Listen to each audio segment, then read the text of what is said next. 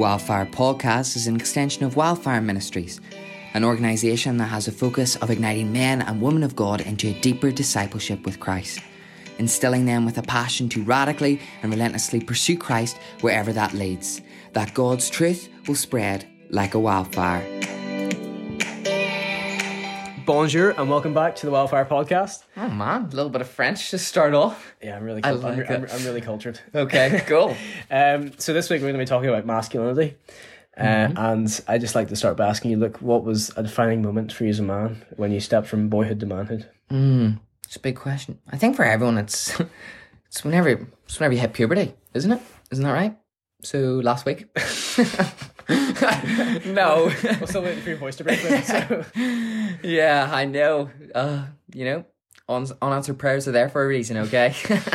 No, so I think actually in all seriousness, okay, because that's not true. I have hit puberty, okay? That's a lie. It was a joke, if you didn't get that. Is amidst my dad's suffering.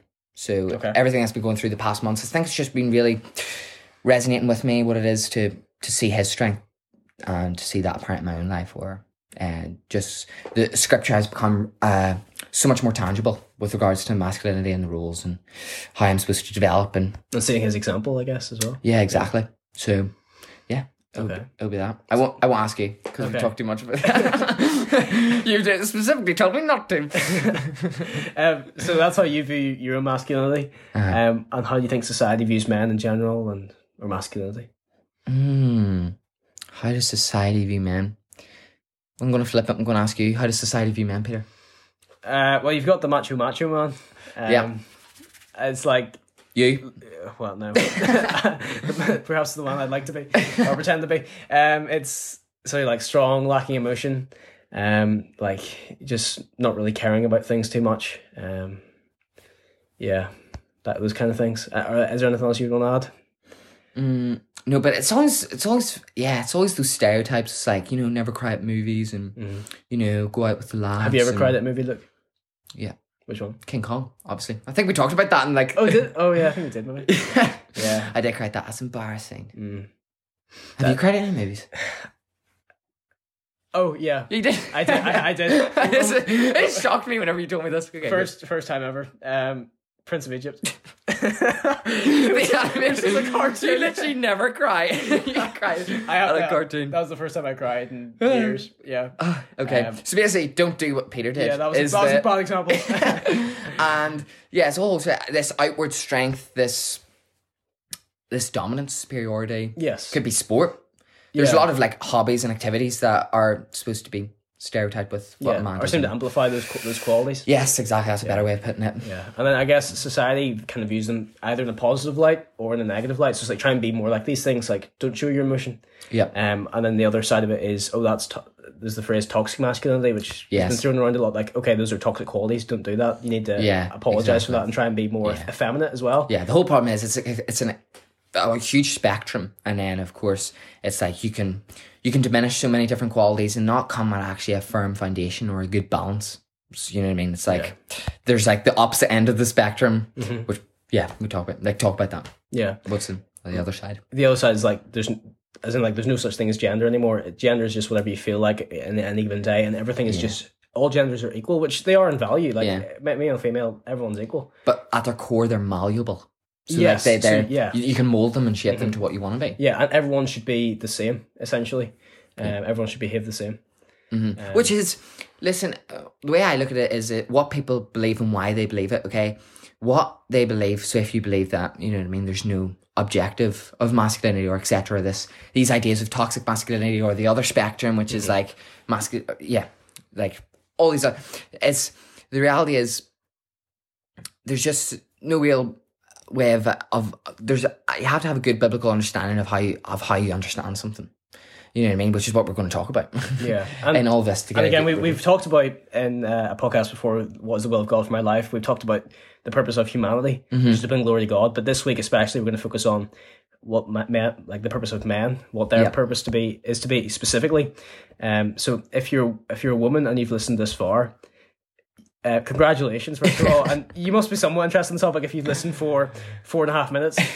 But if you are listening and you're a woman, these qualities and these things we're going to talk about, they're important because eventually, if you're interested in like going out with a guy, these are the qualities you should be looking for in him. Yeah. And you need to know what to look for. You look for what to look for, and these are going to hopefully going to be godly qualities we're going to talk about. Yeah, that's completely great. So, we'll move on and we'll say, Peter, how does the Bible tell men to act? Yeah. So, I guess we could break this down three ways. So, how does the Bible tell men to act in regards to God? So, the first point would be to be saturated in God's word. So, Psalm 1 is, I haven't read a lot of the Psalms in detail, but this one is, I think, my favourite. It says, "Blessed is the man who walks not in the counsel of the wicked, nor stands in the way of sinners, nor sits in the seat of scoffers, but his delight is in the law of the Lord, and on his law he meditates day and night. He is like a tree planted by streams of water that yields its fruit in its season, and its leaf does not wither.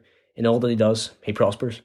Beautiful. Yeah, lovely psalm, and I'm not one for poetry either, so that's oh yeah, you know what I mean, because poetry is it's for women apparently. It's for wimps. So, yeah. But that'd be the first point, and then the other thing would be to train to be like Christ. So 1 Timothy 4 says in verses 7 and 8, "Rather train yourselves for godliness. For while bodily training is of some value, godliness is of value in every way, as it holds promise for the present life and also for the life to come." So obviously bodily training, that's just like going to the gym, going for a run, typical like exercise things. But Yeah, you need to and not exercise even yourself. that, just being moderation in your food, or you know what I mean. It's just looking after your body physically and being healthy in that regard. But you need to look after your soul as well, I guess, what this verse is saying. Yeah, And then finally, it would be to live a life demonstrative of the love of God and the love he's shown to you. So Galatians 5 talks about this in regards to the fruits of the Spirit. So I'll not bother reading those out, but you can look those up in the Galatians 5. It's like love, joy, peace, all of those. kindness, goodness, faithfulness, gentleness, self-control. Sorry, I just wanted to You're not doing yourself any favours. I just want to sing the song. You know what I mean? Breaking down barriers here, okay? But that's just in regard to how men should act to God. Yeah. Do you have anything else to add there, Luke, that comes to mind? No. 'Cause what I was trying to allude to earlier is, if you don't believe, so if what you believe is that, masculinity is malleable and everything, okay, I disagree with that, because I do believe there's objectives. But I can understand people's why, because if you don't believe in God, then of course there's no objective.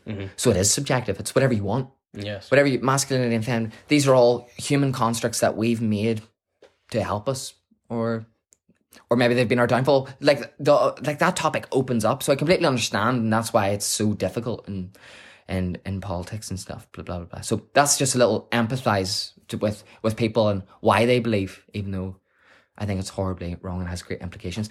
But next question. So what about masculinity? How does that then play out in society biblically? So in society, Christians in general have to act with and show the fruits of the Spirit. So that men are not exempt from this. Like, it talks about love and stuff, and especially in Northern Ireland, men aren't great at showing love to one another. Yeah. But just do it. You know, what are the four great types? Okay, because there's different types. Or not even all of them. Just talk briefly about, because there's love is like, what do people? Whenever you said love, there, people were like, "What does that mean? Is that like little mushy stuff?" And so Valentine's Day. Thankfully not. But the love in this context is it's agape in the Greek. I've probably butchered that pronunciation. Unconditional love or sacrificial love. Yeah. So that's how all Christians are told back towards unchristians. Yeah. So we love them unconditionally. The most powerful type, one of the most hardest to cultivate as well. Yes. Yeah. Exactly. And then again, you got the fruits of the Spirit. In Galatians 5 is above. And then the other way we're told is Jesus talks about in the Sermon on the Mount is to be salt and light. With the Beatitudes, and a lot of the Beatitudes about meekness and stuff. You might not think they apply to men, but they do. And meekness is? Meekness, I probably need to look up the definition, but it's like... some form of humility. Some form of humility, or like submission. Yes. It's like, yeah, please be right. I hope you're right, Peter. I was like hoping you would have the answer there.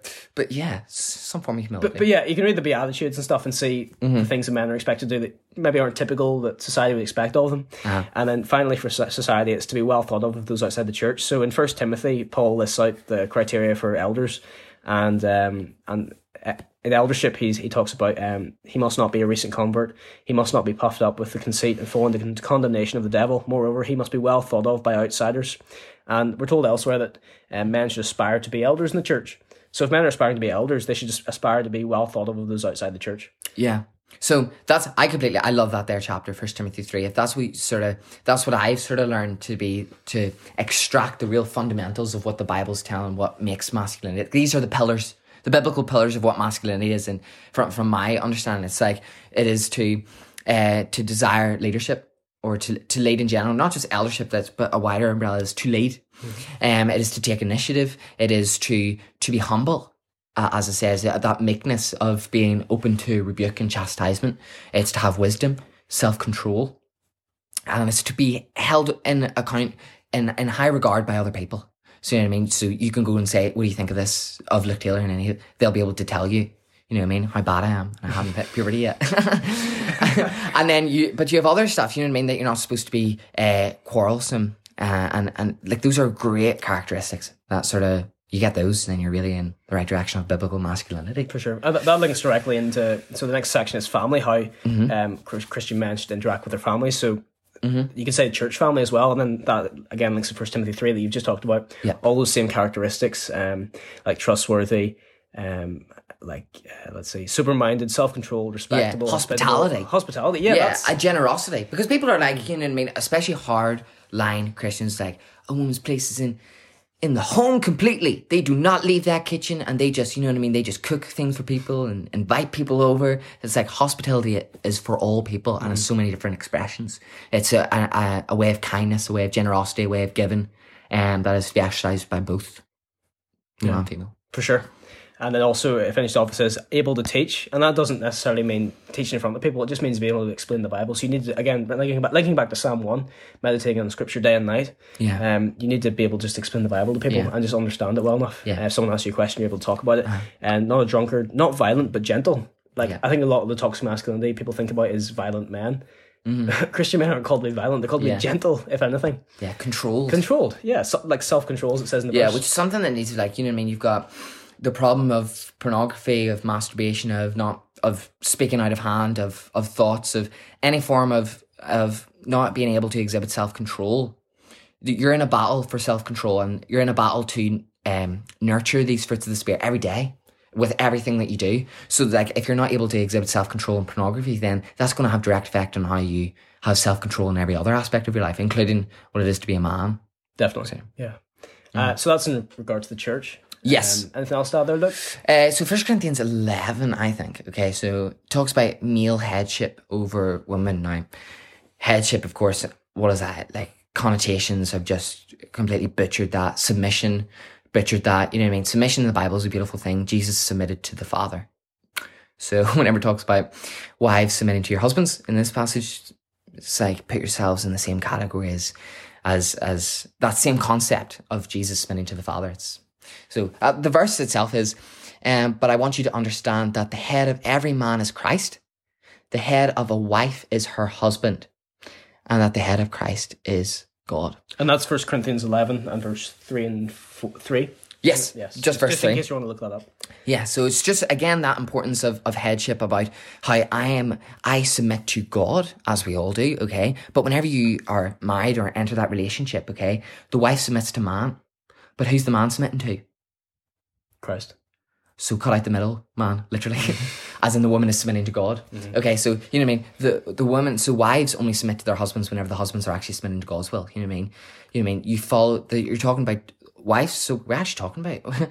Yes, yeah, but it's talking about, you know what I mean? If a wife wants to follow her husband, then that is, of course, devotion is important and submission. But you don't follow someone off a cliff. Mm-hmm. So if your husband's leading you off a cliff, then you do. Okay, so submission does not mean naivety. Yes. Submission is a beautiful thing, and that's what it's talking about. It's talking about headship and leading and initiative, which is, again, consistent with 1 Timothy 3 and all of that. So. And in terms of husbands and wives as well, like, we're kind of into that section now, but so women are called to submit, but what are men called to do? If you look at Ephesians 5, men are called to have sacrificial, so that's, again, like agape love for their wives, presenting them spotless and blameless before God. That's such a responsibility. Like, think of all that entails. The man isn't just responsible for his own sin, he's responsible for his wife's. He needs to keep his wife in check and make sure she is honouring God, and in check, that probably wasn't the best way to put it, or it sounds scary, but that he needs to be responsible for her and make sure she's honouring God, again, like cutting out the middleman. And that sacrificial love, again, like Christ had for the church. And again, it's how we, as young men, how do we cultivate that? Because, you know what I mean, we don't have a wife to. But it's saying, like if you're in a dating stage or in a relationship, then you know what I mean. You're starting to exercise these principles, and these fruits of the spirit should be exercised every day, regardless. Sure. Yeah. Okay, so yeah, happy enough with that section, I think. Yeah, and if you want to look up more to do with wives and children, and how men should treat them, it's you can either go to 1 Timothy 3 again, talking about the criteria for eldership, or Proverbs 20 talks a lot about faithful and righteous men. And especially in regards to children as well. So if you want, they're good passages. Good passages. But why should young men worry about what a husband and father is supposed to do, though? Yeah. So neither Luke and I are married. Just as a disclaimer. Yeah. Shock. So like, why on earth are we talking about what husbands and fathers are supposed to do? Mm-hmm. Which is it? Was that to me? Was that a question? That's a question. Oh, I thought like that was rhetorical and you were going to answer it. Okay. No, but like that's actually a wider problem. Is you're not African American, you're not black, you're not coloured, whatever term you want to use, so you can't speak into the topic of racism. Or you're not a woman, so you can't talk about abortion. Yeah, so that doesn't make any logical sense. That's not rational. Okay, so you don't have, and again, this, whenever, biblically, we stand on God's word, so me and Peter, we're not married, but that doesn't then not mean that we can't read what God's word says about what it means to be a husband, you know what I mean? Mm-hmm. So, I can't speak from experience, but I can speak from God's word, which is actually... Yeah. Yeah. Or even to use another example of that same principle. Yeah. Like, I'm not a murderer, and I'm not someone who's been murdered, but yes. I can still say murder's wrong.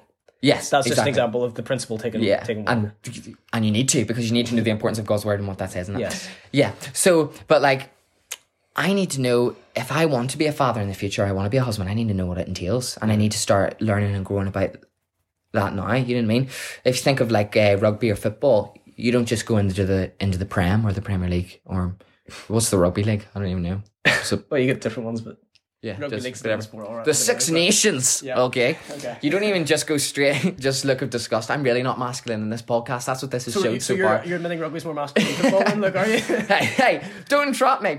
But if you think, you don't just go straight into rugby. You don't go into the Six Nations. You don't walk into a football thing. It takes time. You have to take the gifts that has been given and grow in that, nurture that, and then so that whenever you do step into that league, you're ready. So if you think about, you're in like a lower league now. Whenever you go into, from what I've heard, whenever you go into marriage, it's like, it's a step up. It's a league that doesn't even exist. You can't even get like a metaphor for it. It's hard. It's a hard league. But you need to practice those skills beforehand. Yeah, exactly. As it was like, it doesn't even make any sense. So it's like, no, I don't need to learn about what it means to be a husband and father now. And then whenever you become a husband, it's like, I don't know what a husband is. It's like, why'd you not learn about it? There you go. Yeah. What's your response? Yeah, and we've talked before about neuroplasticity and then how you change those pathways in your brain. Yeah, and how thoughts lead to habits and that kind of thing. So yeah, it's about just developing those habits again that will lead to a godly marriage in the future. Yeah, that lead to a prosperous character that the Bible talks about. Yeah. So, coming to the conclusion now, is there such a thing as toxic masculinity, Peter? So I would say masculinity, as it's defined in the Bible, is not toxic. If men act as the Bible told them to do, the world would be a better place. However, there are men, just as there are women or any other subcategory of humanity that you want to talk about, that act in a simple way or in a quote-unquote toxic way. Mm-hmm. But that's just sin. It's not toxic masculinity by definition. Yes. It's just a result of men and women or whoever else you want to talk about turning away from God and not pursuing Him. That's kind of how I would talk about it. Yeah. I would completely agree with you. It's like toxic masculinity. Okay, well, you need to define that as you've just done there. It's like, well, yeah, of course, toxic masculinity exists. Toxic anything exists. Anything can be toxic. Humans have shown that we can turn anything that is good toxic. So to me, like, toxic masculinity is anything that's not biblical masculinity. Mm-hmm. Anything that's not found in the Bible pertaining to masculinity is toxic. Yeah. You know what I mean? Don't do it. It should be avoided. Mm-hmm. Just like everything. Yeah. That's, you know what I mean? Yes, so... now, but here's a question. Okay, here's a question I want to ask you. Why is there a crisis of masculinity in the church today? Okay. Well, would you agree there is a crisis of masculinity in the church today? First of all, like, is there such a crisis? Heck yeah. Yeah? I would definitely. So I want you to resolve that issue right here, right now, Peter. Okay. This is a manifesto that every church is going to take and adopt. I really hope not. So I think the problem starts with individuals. As with most problems, it starts with the individuals. So individual men, individual Christian men, they aren't exhibiting they're apathetic. They don't care, essentially, or they don't take the steps necessary to become godly men. They're happy enough just to sit back and then the woman, I feel, need to take up, and like in the judges, is it Deborah who is the female judge? Yes, because the men aren't doing the role. Their hearts are turned away from God. So then Deborah steps up and fills that role as the judge. Yeah. Because there are no men doing the role. So I think that's the kind of the situation we have in the church today. Yeah. So it's like, if women can, women will. Yes. But if women will, men won't. Mm-hmm. And it's that whole idea is that, so it's like, even in headship, it's like, you know what I mean? It's like, so husband is to provide provision, purpose, protection, but then many groups, or it could be a minority of women, say is like, no, I can fend for myself. I can provide my own provision, purpose, and protection. And then you just give men a free pass to do whatever they want. It's like, oh, well, she doesn't want that. So it's like insane. They forfeit a godly husband in order to secure what they believe is their rights. Mm-hmm.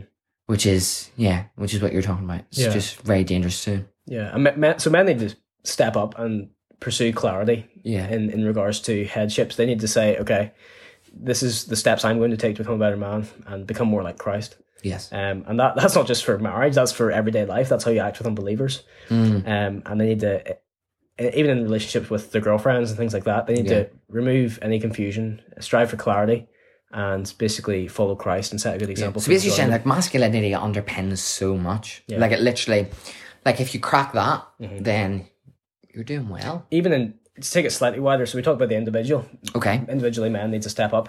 In society, the family is the building block of society. Mm-hmm. And obviously the nuclear family is one man and one woman, a husband and wife, and then children. Mm-hmm. So if the man isn't stepping up and being a man and is feeling in his masculinity, then that whole structure of family falls apart. And if it's the foundation, the building block of society, society itself is going to collapse. Yeah. And it almost seems like the devil has, he's used that loads. He's tried to destroy the family system from like the beginning of time. Cain and Abel, brothers, and there's so many examples. Yeah. You know what I mean? Can you think of any off the top of your head? Well, there's a quote, I think it might be from Lord of the Rings, which isn't the Bible. But, I think it's all that is necessary for evil to triumph is for good men to do nothing. Oh, wow. So all Satan doesn't need you to turn around and worship Christian men. He doesn't need Christian men to turn around and worship other gods or do anything else really bad. He just needs to do nothing for God. Yeah. And that's that. It's talking about your lukewarm Christians that are just useless. It's good, but it's not as good as the Bible. Yes. Okay, it's a good quote. So do you want to give another Bible example? No, but if you look at, that's what I'm saying, the devil is always trying to destroy the family unit. He's always trying to diminish what biblical masculinity is, what biblical femininity is, what headship is, what submission is. He's trying to dilute it down and water it down until it's just non-existent. It doesn't even parallel to what the Bible's talking about. He tries and omit stuff, and it's like, if you could define it in one word, it's just compromising. Yes. How many biblical characters compromise? Oh, I have one. Okay. Abraham. Okay. Abraham, his wife was Sarah, right? I'm not getting that wrong. Yeah. Good. Okay. He basically, in order to save his own skin, like, said his wife was his sister. Mm-hmm. Twice, yes. And I think Isaac did the same thing, I think he did. I think you're right. Yeah. His son. So it's like, the whole idea of her, that is, Abraham just forfeited what biblical masculinity is, what his sole purpose was to provide protection and purpose, provision, and he failed. And that's one example. Mm-hmm. It's like you go through almost every character and how they fail over and over again, and how we as men are failing. And it starts whenever you're young. You have to learn, you have to grow. As in myself included, I am the young, hopefully.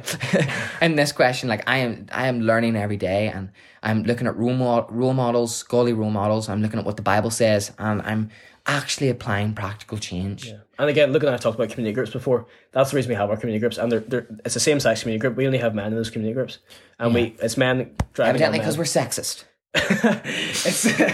It's because we know how men think, and we know how to push each other forwards, and we know the ways we can help each other best. Yeah. So Luke and I have been in the same community group, and Luke's been a great help to me in pushing me forward to be a better man, and more Christ-like. Oh, man, you're crying now, Luke. I'm not a man anymore.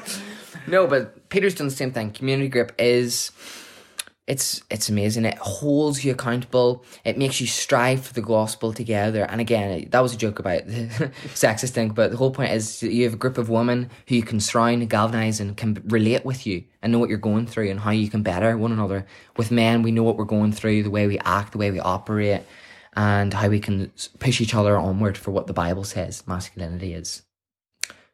Okay, so that's it. We've talked about what masculinity is from the Bible's perspective. And of course, we're Bible-believing Christians. We believe that God exists and God's word is infallible and inerrant, and that we have to follow that to a T and be obedient to that.